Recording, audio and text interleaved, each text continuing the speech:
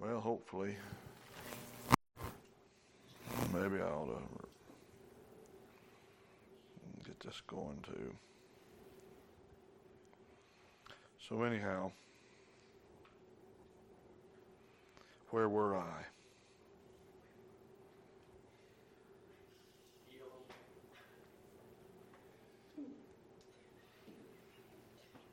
Here I is.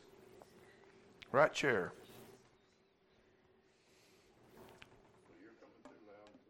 Okay. All right. So anyhow, we was talking to Elam, and he was saying that it just wore him out. He was exhausted being out in the world when we worked that what was it called? Well, no, I know what we was in. We was in a booth. Well, yeah, but what did they call it though? It was Expo. That's what it was called. That's the word I was looking for. We was at the Expo, and I told him, I said, that Sunday morning, or I guess it's Saturday. Anyhow, yeah, it was Monday. It would have been early Monday morning. Yeah, because that was the day we were talking about it.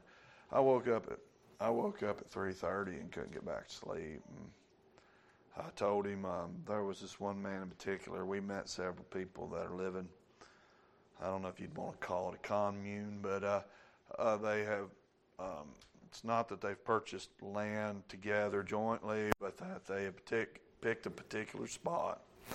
And here in the Ozarks, it used to be anyway, some of the cheaper land. And so we met two different groups of people, right? And anyhow, we sell the solar, of course, and Elam is a distributor of a fire extinguisher, and supposedly this new fire extinguisher is even supposed to be able to work on lithium fires.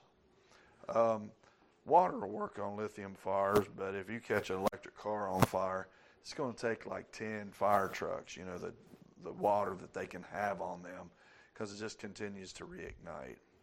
Well, this new product is supposed to be able to take the heat out of it, and they're saying that it's working on lithium fires. Well, what does that mean, right? Does that mean a lithium battery like in your phone, or does that mean a lithium battery like in your car?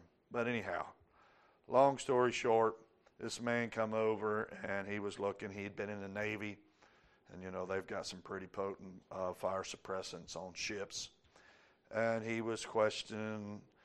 He liked the fact that we have rechargeable fire extinguishers that you can recharge at home. So when the grid goes down and the world's ending, and there's brimstone falling down, I reckon it's very important to be able to have a rechargeable. Ain't that foolishness? But he was talking about how they have $1 million homes with all of this prepping, right? All this food and everything in there. And we got lithium batteries in there, which are potential bombs. And he said, if that fire extinguisher will work, we would like you all to come to your community. We'd like to buy this fire suppressant, 55 gallons at a time, right? Then distribute that among their community. And he said, but we only get together on Sundays. He says, and I know you guys, because I guess apparently at this expo I looked Amish because we had matching shirts. But I wasn't wearing suspenders. But anyhow, you guys met Elam, of course. That you probably would be opposed to that. And I said, well, yeah, we could do it some other time. I said, we're going to have a demonstration in October there at Elam's place on what the fire extinguisher can do. Well, I don't know if we'll have lithium batteries.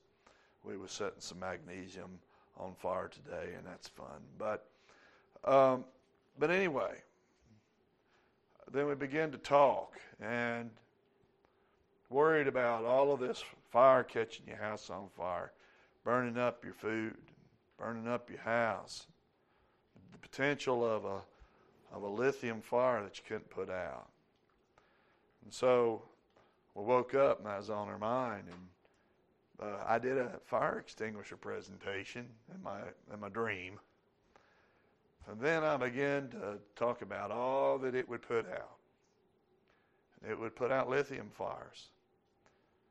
But it will do nothing to touch the fires of hell. So I had this sales pitch, all these people. Then I began to preach Jesus to them. Well, I told Elam that. And I said, but Elam, I don't think I'd sell too many fire extinguishers. And he said, well, what I said was, Elam, I know that you wouldn't go on a Sunday. I said, we're a little different. I said, as long as it didn't hinder church service, that, and as long as you weren't selling something, I said, we really wouldn't have a problem with going and showing a product, right? And I said, and I thought, I thought that at the end of it, I could tell them all that the fires just to put out.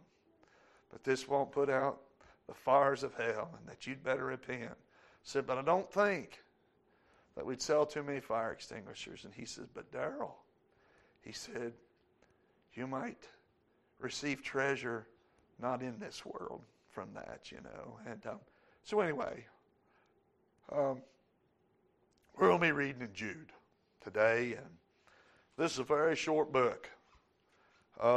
It's just one chapter. We don't even have to say chapter 1 where we're going to be, right? It's just the book of Jude, the verses we're going to be reading. We're going to read probably 13 at least, and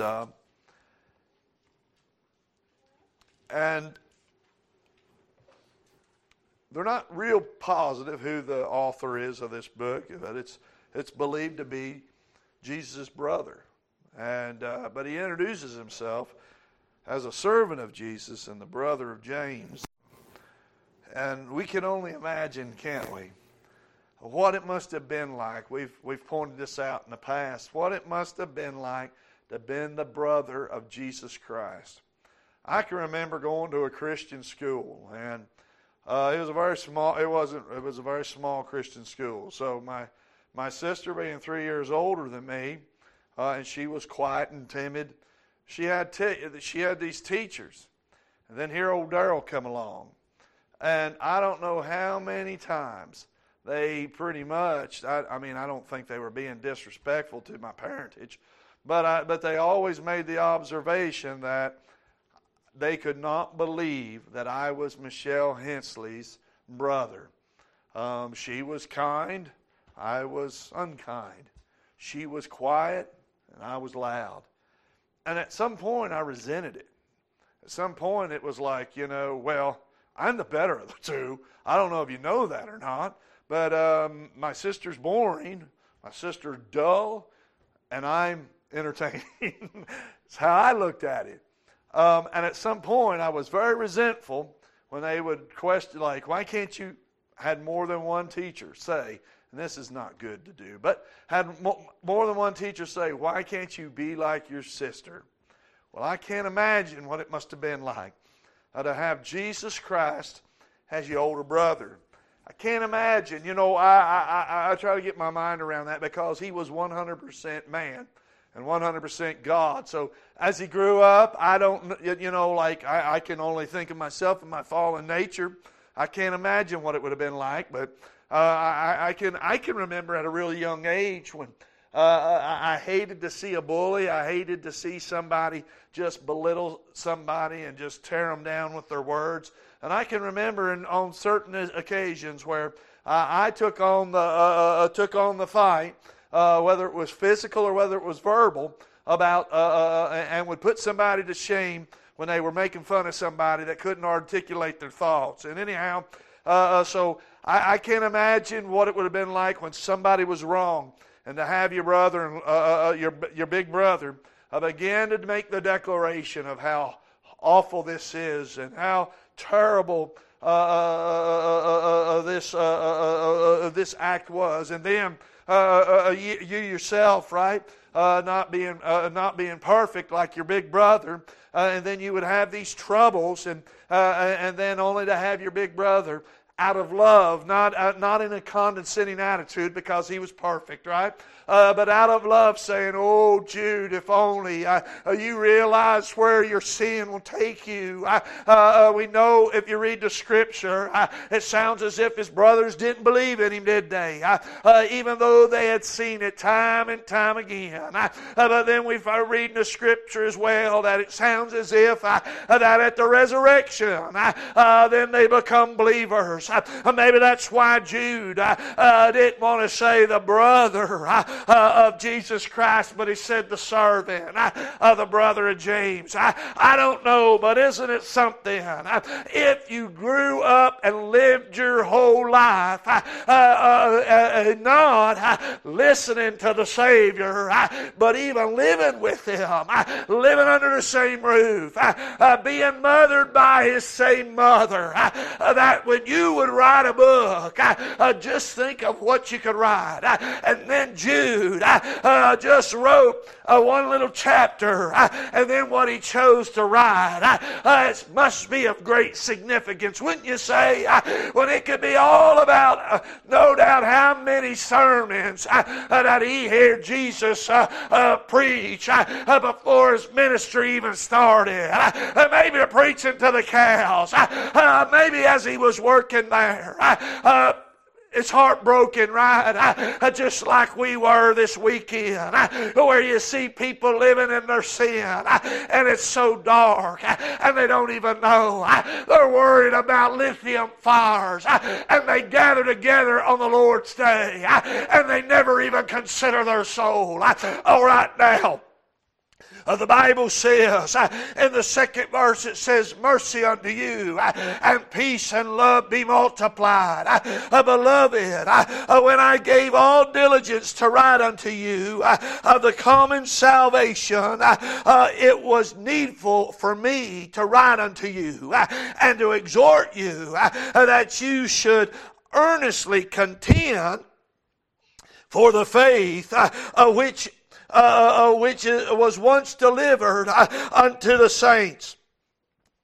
For there were certain men crept unawares, who were before of old ordained to condemnation.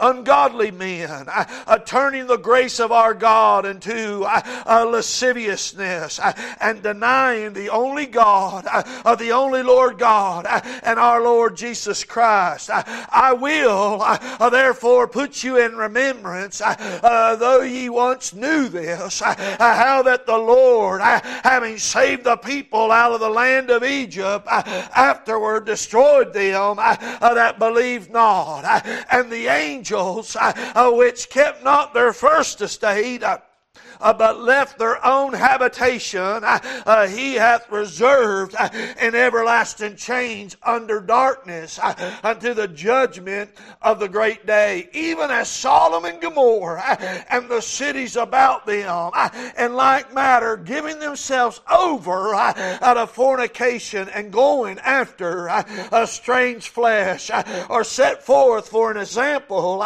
suffering the vengeance of eternal fire. Likewise also, these filthy dreamers defile the flesh, despise dominion, and speak evil of dignities.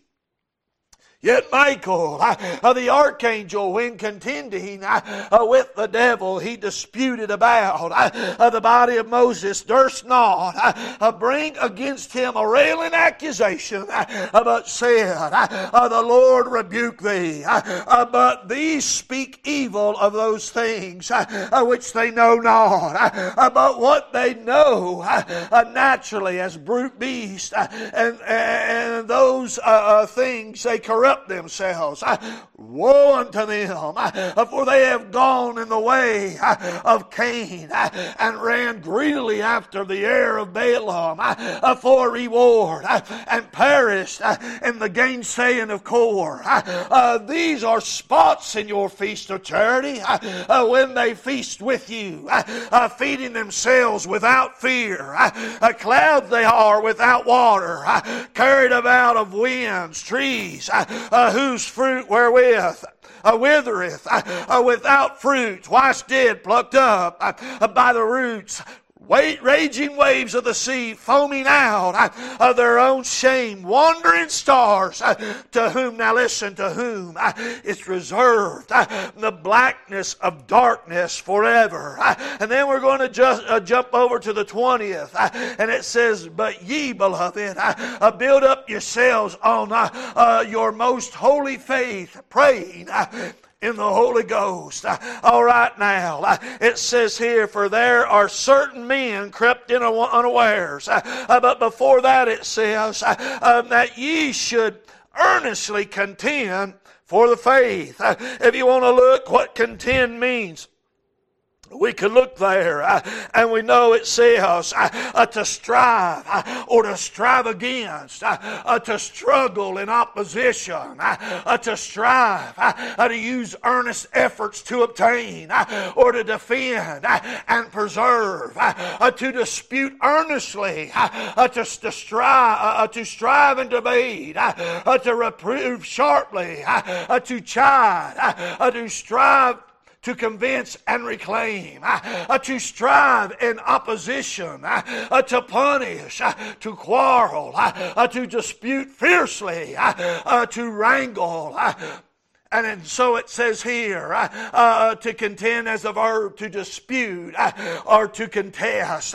And here it says that he would exhort you that you should earnestly contend for the faith which once was delivered unto the saints. So that we should contend for that which was given unto us. But then it also then warns us, as it says here, it says, for there are certain men crept in unawares, who were before of old ordained to this condemnation, who were before of old ordained to this condemnation, ordained. It says here, properly. Now there's several definitions, and this is not what it's talking about. It's not talking about the ordination of a preacher.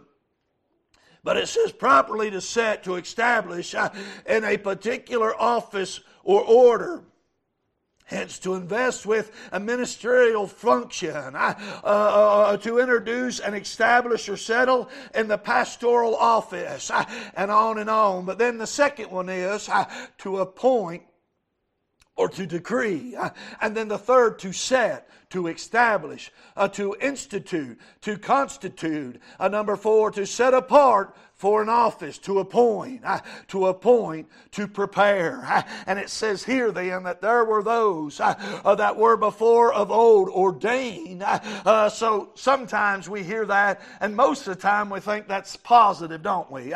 But it says here, ordained to this condemnation. All right, now, condemnation. We're going to read that, and it says,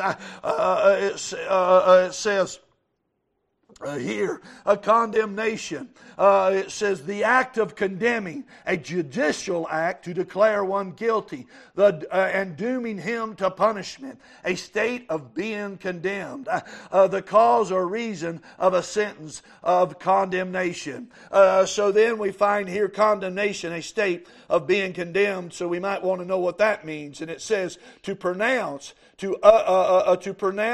to be utterly wrong, to utter a sentence of disappropriation against, to censure, to blame. But the word of often expresses more than censure or to blame.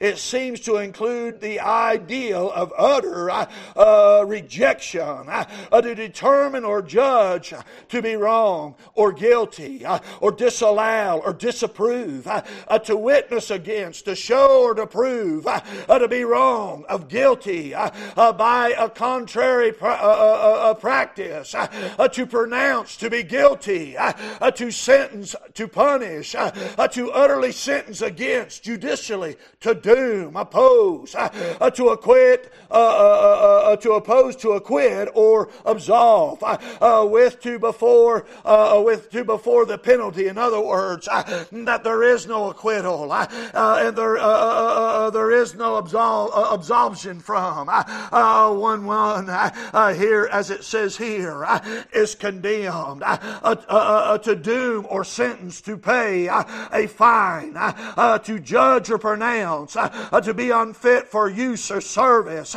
to judge or pronounce to be forfeited, as the ship and her cargo was condemned. So we went to the trouble here because we don't want there for there to be no understanding when it says that there was those that we should earnestly, as the Bible says here, contend for the faith which was once delivered unto the saints, and that there were certain men crept in unawares who were before of old ordained to this condemnation. Before of old, the Bible tells us the great one with wisdom declared to us that there is no new thing under the sun. You are on the side of righteousness, or you're on the side of the devil. You are fighting for Jesus Christ, or you're fighting for the devil. You are contending for the faith, or you're contending against it. It's time and high time we understand that God has gave each and every one of us a space of time to repent. Unfortunately, there's been some that have no longer contended for the faith, but they have contended against it. And because of it, there are those that would choose, as it were, to try to look and to think things as they ought not to be. Silly women, led captive, as it were, from their thoughts, not knowing what the Scripture would say to me and you, not realizing there's those that would read the Scripture say that we are preordained then, either to be born again or to be, as it says here, ordained to this condemnation of ungodly men. Do you hear what I'm saying here? There are those that say that you're either going to be a Christian, that God is ordained you to be a follower of Christ, or He has ordained you, as it were, long before the foundations of the earth, that you were ordained to be condemned, or ordained, as it were, to condemnation. But if you take the whole Word of God and rightly divide it, yes, it is true that there was those before the foundation of the world that was already ordained to be condemned. And then he goes on and tells us who that was, and that was the great deceiver. As we've already stated, these are important words we ought to listen to, because if this was wrote by the son of, or by the brother of Jesus Christ, and all of his summation in life, living with the Son of God, with God in the flesh, and then the Holy Ghost moves and tells him, you need to write something down that I want to be preserved. And this is what he gives us. This is important.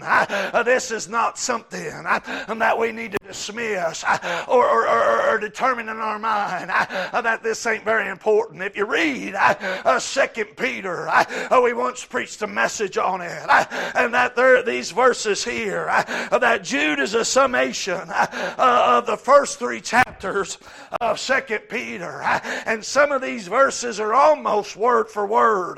Ain't that wonderful how it is? I don't know if Jude was present when old Peter preached a message, or maybe Peter was present when Jude preached a message, but I like that, don't you? Have you ever been? I can remember a message my grandfather preached literally decades ago. I'd have to sit down and think about. It's going on 40 years, and I can remember like it was yesterday. And it's not important what it was, but he held his fingers out like this, like he had a pack of cigarettes, and he began to preach the Word of God. I don't care what you believe. And he took that pack of cigarettes that weren't there in his fingers. Do you remember this message? No, Mama, you remember it? It stands out in my mind. And he'd lay that on the altar. And then he began to preach. And I can remember as a kid, and there's been messages I preached that was not so much a message of my own as it was a continuation of that living Word, Daddy, that was sown in my heart when I was just a little boy, before I was even a Christian. And that's how the Word of God is. And I don't know if that's what went on, and maybe I'd encourage you to go home and read 2 Peter, the first 3 chapters, because if that's how it happened, or God sent the Holy Ghost to Peter to write that down, and then Judah write it down, it's important, isn't it? And just like Jude was raised in the presence of God, the angels was created by God and was in his presence. The Bible said that the devils could be transformed, as it were, to a minister of light, and that they could deceive the very elect if it were possible. Can you imagine?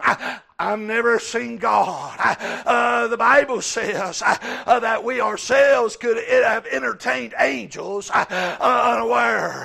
But Satan could come to me or you, and if he could transform himself to a minister of light, how powerful might that be?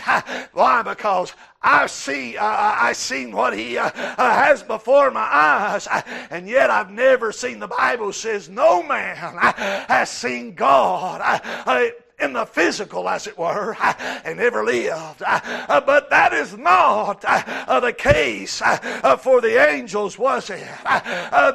They were not being able to be deceived as Satan deceived Adam and Eve. And in that particular instance, they had walked with the Lord in the garden. And Satan not only was able to deceive them, but he was able to deceive the angels that stood in the presence of God. And you think somehow you're going to argue or cut a deal with the devil and come out on top. I'm telling you, I've been in services where the Holy Spirit was so strong, I had to look around. I've been in services where it began to move and the windows weren't open, but it's almost like I seen the curtains move. And I want to tell you something. I know to myself, I stand in the mercies of God. I contend, as the Bible says here, I contend for the faith. It's my responsibility to war and to fight for the cause of Christ and to do it in love. But there are those rather that would rather take another approach and don't realize that what you're opening yourself up to is something older than you and me and everybody in this church put together. Older than the walls of this church, older than the oldest one lying in the cemetery, older than the foundations of this nation, older than this world itself. And if you open yourself up to that, you might find yourself reserved, as it says here, to whom is reserved the blackness of darkness forever. And though you might say there is hope, as long as there's breath in my lungs, I'll have to say amen. but we stand and we take that by faith. There are people today that, as it says here, that have already went too far, that God has showed them. Can you imagine? Just like, and then he goes and tells us, right? Well, just like Adam and Eve, that walked with the Lord and believed the lies of Satan. Aren't you glad that he provided for them a sacrifice? But he didn't provide that same sacrifice for the devil and his angels.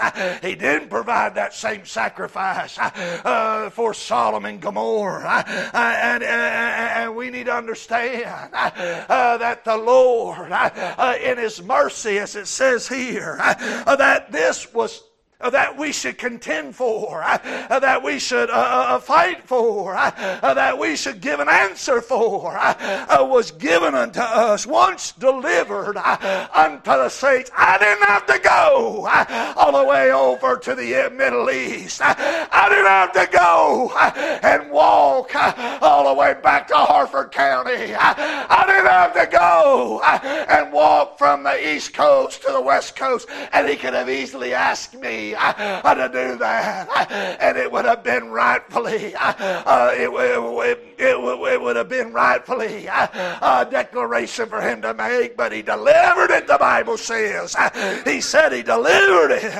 unto us. And you think for 1 minute that you can turn your back on that and turn back again. Whenever you get ready, there is a force that's moving that is not of this generation, but it does come from the days of old. It is the same force that walked and stood in the presence of God in the days of Job. And when God said, "What you been doing, Satan?" and him saying, "Going to and fro." Doing what? Seeing whom He may devour. Seeing who He may destroy. Seeing who He may deceive. Seeing who He might pull. As the Bible says here, in the blackness of darkness forever. And that forever does not necessarily start at your death. And then others would want to make an excuse. Heard somebody this week, I tell you what, if they don't turn around, them and their children are going to split hell wide open. And why is that? Because they're living in unrepented sin. But I'm not wagging my finger at them. I'm telling you tonight that if Darrell lives in unrepented sin, though I stand before you, though I contend for the faith, I'm going to tell you this. I'll have to give an account. I'll stand before Him in that nigh unto second death, right, where I'm raised from the grave, to stand in judgment. And God will say, why didn't you believe that which you once believed? Why didn't you remember what I told Peter and Jude? I will therefore put you in remembrance, though you once knew this, now that the Lord, having saved the people out of the land of Egypt, afterward destroyed them that believed not. He destroyed those that He saved. I'm not saying that. The Word of God's saying that. Who, what does it say here again? It says here, who saved the people out of the land of Egypt, but afterward destroyed them that believed not. That's what God does. But He don't just do that to the Jews over there in the wilderness. He'll do it to you in the wilderness you're in right now. There is only one way, and that is through Christ Jesus. But if you don't contend for the faith, if you call evil good and good evil, if you're not burdened for the lost, or if you are so convoluted you don't even know what lost is now, I'm afraid that you are being consumed right now by the darkness, or by the blackness of darkness. Did I get it right or did I get it wrong? Did I say? Yes. that you are reserved for the blackness of darkness forever. And that makes me shudder. Oh, why? Because we live in a society, right, where you're free to choose anything you want. You can choose whether you want to be a man or a woman. You can choose who you marry now. Law, and it's coming. You just mark my words. There is more against adultery between a man and a woman than there ever was about homosexuality. The church didn't hold up the sanctity of marriage. And then what was the excuse? I heard more than one sodomite said, the church don't honor marriage. They know. And then the gospel is preached to us by the most base people that say, why can't I get married? Because the church don't honor marriage. And now I want to tell you something. There's more to be said about marrying and divorce and remarrying than there is about the sodomites. But yet we got it now, don't we? Where the sodomites can marry. I want to tell you something. There is more in the Bible against sodomy than there is against child molestation. But you mark it down. I'm afraid there's people, if the Lord don't come back, that's right here, that'll see where it'll be legalized for perverts to marry little children. There's more against child molestation than there is bestiality. You mark it down. The heart of man is wicked, and it's come from the days of old where the wickedness of the wicked is consumed by their wickedness, as it says here, and he will execute judgment upon all to convince all that are ungodly among them of all their ungodly deeds which they have ungodly committed, and of all their hard speeches which ungodly sinners have spoken against him. I'm afraid today we don't know what godly is and ungodly. Oh, it breaks my heart.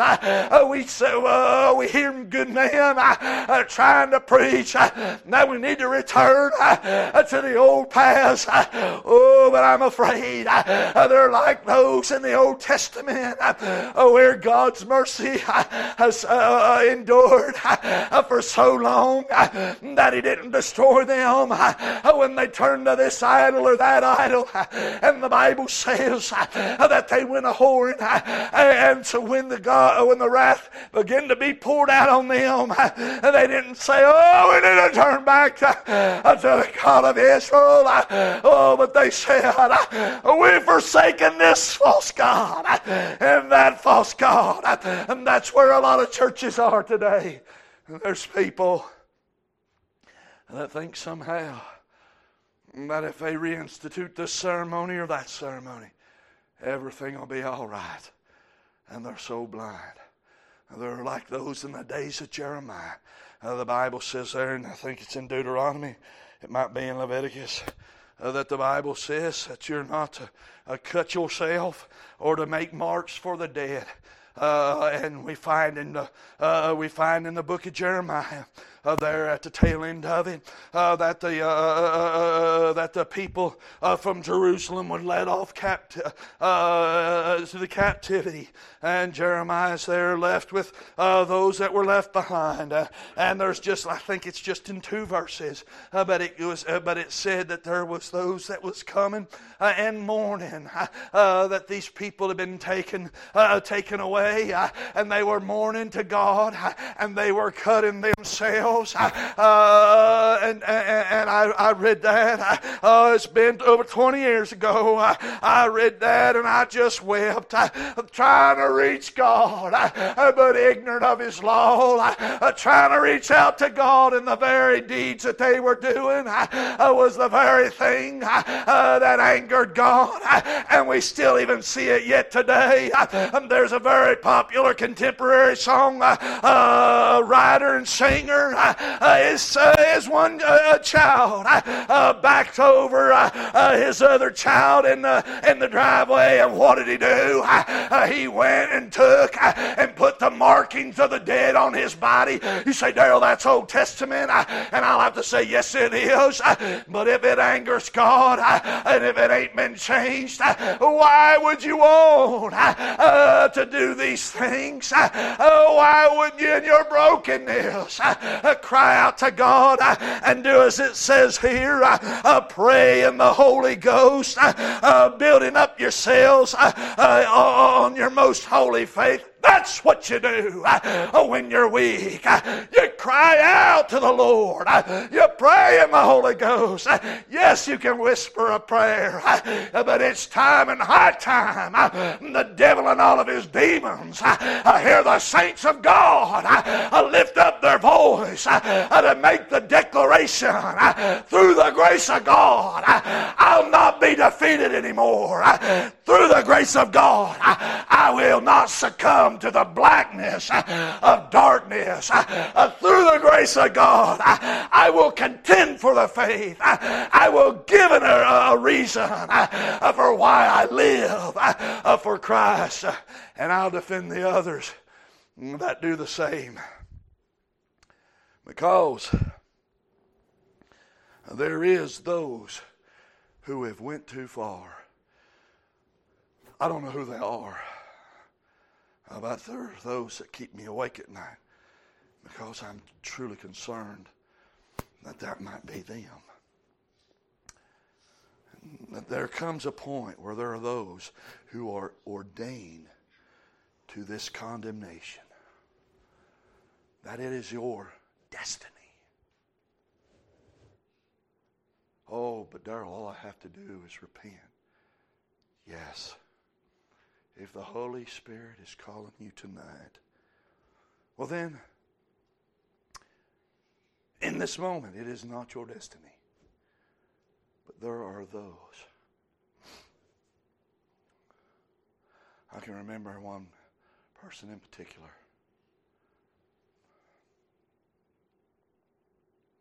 She said, Darrell, sometimes you preach, and you preach here, and you preach there. And when I leave, I don't even know what you preached. And what am I supposed to tell my children when they ask? Oh, well, you tell them in a still way and they pray. Right? She said, and I think that you're aiming this at me and aiming that at me. And I thought to myself, and there, she mentioned one particular message I preached. I can remember that message. And the minute the words left my heart, I thought, oh no. My son's is going to think that I'm aiming that at him. Have you ever preached a message, Daddy, and there's just a portion of it, and you say, well, I hope this person knows that it was done in love. But it never occurred to me that very thing that I was saying, that I thought the Lord was sending to my son, He was sending to somebody else. But you know what? There comes a point where you leave from confusion and warn, is this for me? Does he think I need to repent? Right? It goes from, I need to repent, and you resist.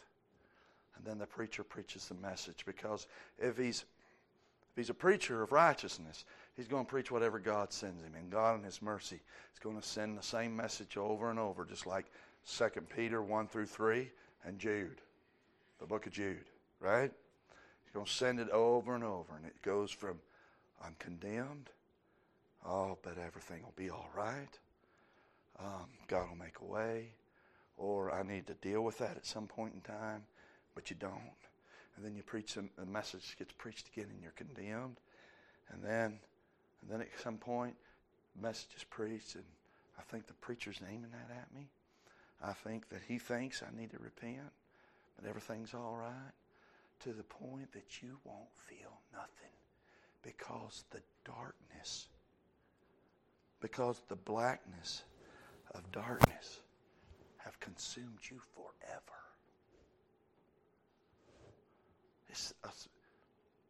When my grandfather, when the Lord called me to preach, I thought that I hate to even say this because I've held so few revivals. But I thought that he was calling me to be evangelist. You know what? Maybe he did. But I haven't been called to too many revivals, so we preach when we're given the opportunity. But my grandfather's generation, he was very blessed in the early years, right? I have a picture where the church is packed. They have chairs in the aisles. The windows are open and people's leaning in the windows. Wouldn't that have been wonderful to be part of that? Not necessarily a preacher, just to have been a part of that. That would have been wonderful. In that generation, there was those that had literally hundreds, if not thousands, of opportunities to repent. That same person in this generation might not even get preached to. See, it ain't every generation that's the same. There's people that are on a 20-year plan on winning their loved one to Christ. We might not have 20 years. And besides, knowing the terror of the Lord, we are to persuade men. That's what the Bible says. What terror? The terror to come, the terror that can take place when people in this life are reserved to the blackness of darkness. People in this life that are, what's the Bible say here? That are ordained to this condemnation. Can you imagine? Can you imagine where you come to a point? You say, Darrell, no, this would never happen. Where you come to the point where you make victims of everybody and it just breaks your heart. But you will not repent, for there is no space to repent. Ain't that what the Bible said about Esau? Though he sought it bitterly. What? In tears. It's not an emotional thing, folks. You say, well, I'm waiting for the Holy Ghost to come and just break me and me to weep. Well, I'm praying that for you. But that does not mean that you'll still be able to reach Him. Daddy gave an example of a revival that they had way back at the Cuba church it was. And a man come. He prayed and prayed. And he just didn't feel nothing, just couldn't pray through whatsoever. And Daddy says, well, don't you believe the Lord that called you up here is the Lord that can save you? And he said, well, I pretty much come on my own. Right? Was that man ordained for condemnation with no remedy? Heard a man talk about, I just don't feel condemned anymore. That he wondered if he is a Christian because he just didn't feel condemned anymore. And I'm thinking to myself, that's not the life of a Christian. A Christian shouldn't go through his life constantly feeling condemned. That's somebody that's living outside the will of God. To the point that you can live at the end of your life when, right? Like the Lord told me right now, Darrell, you need to walk to the Himalayas, right? Where would that be? I could go to India. You're to go to India and you are to walk to the villages in the Himalayas and share the gospel. And I say, Lord, I can't do it. I've got 10 kids, 8 of them still at home. I got to provide for them. I can't do it. Darrell, you need to walk to the Himalayas to preach Christ Jesus to these pagans. Lord, I'll do it as soon as, and I could have a life whether I would be in the will of God or outside the will of God. We know which I'd be in, right? If God tells you to do something, you don't do it, you're outside the will of God. You're ungodly, right? To do the things God asks us is to be godly. To refuse to do the thing God asks us is to be ungodly. And so it is that I could live and I could say, as soon as little Carolyn, as soon as she gets old enough that she can take care of herself, I'll go to do that only to discover at the foot of the Himalayas that Darrell's knees are too old, his hips are too bad, his muscles are too weak, and then the cry out to God and say, oh God, I'm here now, and I feel no condemnation. Why? Because the condemnation's left. The opportunity's gone. There's no way. Or is there? Yes, there is. But it'll have to be God doing it. And if God don't move, if the door of mercy is shut, if I have dwelled in the darkness, in the blackness of darkness, forever, it's forever and ever. And yes, God is the same yesterday, today, and forever. And there is a darkness of blackness. Boy, I wish I could get that straight. A blackness of darkness forever that comes on those who have been reserved, as it were, ordained for this condemnation. Ungodly men turning the grace of God into lasciviousness and denying the only Lord God and our Lord Jesus Christ. Repent, for the kingdom of God is at hand. They said that over 2,000 years ago. Was it a lie? No. That's the gospel truth. But you know what? And he's 2,000 years closer to coming, over 2,000 years closer to coming than when it was first said. What are you going to do? How are you going to live? Who are you going to fear? Who are you going to serve? Who are you going to walk in the footsteps of? Who are you going to flee? Who are you going to contend with? You going to contend with the lost or with the people of God? Because we will contend with one or the other. We preached a message a while back, right?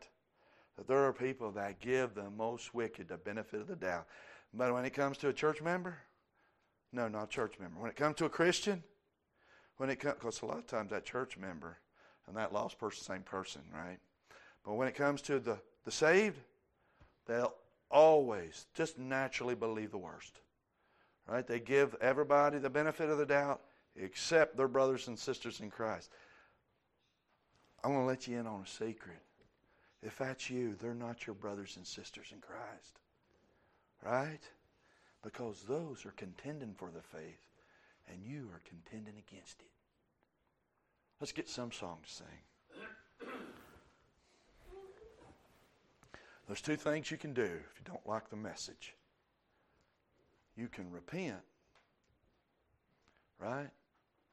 And God will send another message for you, and it'll be a good one. Or you can leave, and you'll not have to hear it anymore.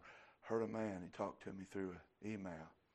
He said the preached word that's preached out from behind this pulpit is just for you all, right? It's no longer for him because he's left. And I was totally unaware that that's how that works. All we have to do is remove ourselves from the truth, and the truth is no longer relevant except for those that hear the truth. See what I'm saying? If that ain't the blackness of darkness swallowing somebody up, if that ain't the most ungodly of ungodliness I've ever heard, because you know what? Me and you weren't on the shores of Galilee. Me and you, every book, every one of these books, they weren't wrote to Nebo. There is no book in the Bible that's Nebo. There's no book in the Bible that's what? Mount Hebron or any other church today. The gospel. That's why it's vitally important that we find a church where the truth is preached so that we'll not be ignorant of the truth. But if we think somehow that because we remove ourselves from the truth, we're no longer responsible. And yes, we can hear the truth somewhere else. But you know what? There are people right now that if they would have ears to hear, if they'd have been here tonight, they might have repented. But they remove themselves from it. Why? Because the blackness of darkness is taken over their soul, and all they feel is condemnation. I've seen people that have grown up in church. There's an elderly woman. She was in her 80s, I think, and if she wasn't in her 80s, she was pushing her 80s. Grew up in church her whole life. Was in a real spiritual service, and I think she was feeling conviction. And she thought it was an evil thing because she'd been to church all of her life, and she never felt like she was wicked. Now that's love, ain't it? That God would do that for an 80-year-old woman. But she perceived it to be an evil thing. Go ahead.